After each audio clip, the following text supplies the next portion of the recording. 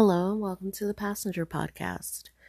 So, a moment versus a movement and understanding the difference. It was actually Reverend Al Sharpton that spoke about this earlier last year during the George Floyd protests, and he made a comment about not making sure that that was not just a moment in time that people just glossed over, but that actual change was enacted, whether legislatively, whether as a society, etc., etc.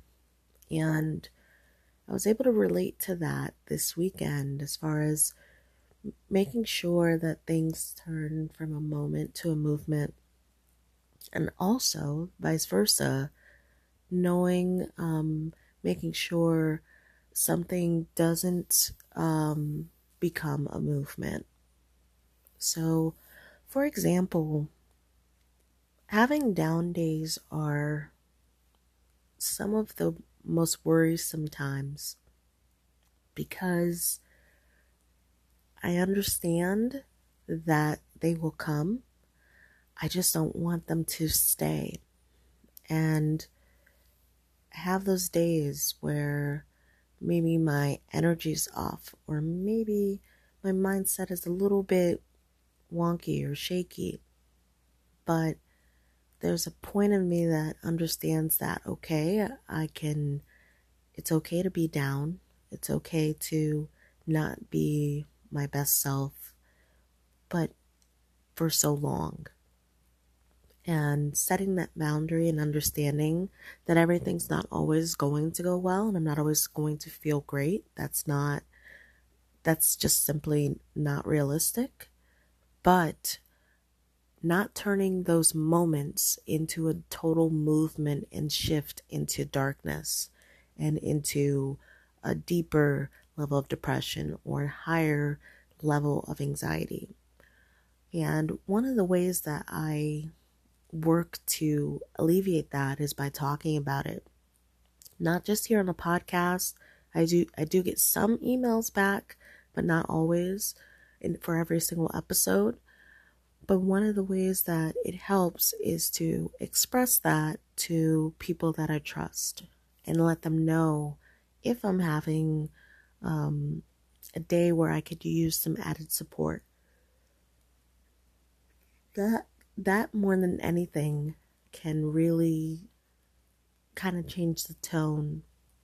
Even if they do absolutely nothing, it's not really about the action. It's about stepping outside of myself, getting out of that tunnel vision and feeling like I'm alone, and asking for help or asking simply for an added sense of validation or acknowledgement, which typically are unnecessary. That should come from within. But on those days that are a little bit hard, it's just stepping out and saying, hey, I could use a little more help to get through this really tough moment. And I've simply just been doing that and finding a lot of success in it. Finding a lot of success, not avoiding the pitfalls, not avoiding these, ditches. I've literally said, hey, I've fallen in, can you help me? And that level of vulnerability is not something that I've utilized in the past, that I'm starting to utilize now. Understanding that I will fall and slip and I will have some really tough times, but it's part of the accountability piece is me expressing that. No longer can I use the excuse, and I've been in group therapy at this point, I've had individual therapy, I've met new people, etc. No longer can I use the excuse that no one would understand or that no one would listen. It's been reiterated several times of that being the case, that someone will listen and that someone will be there.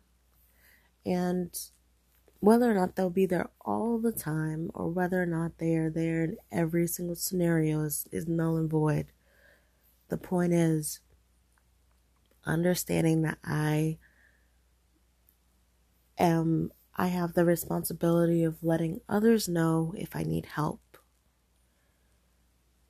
And no one's a mind reader. And this is a huge, huge step.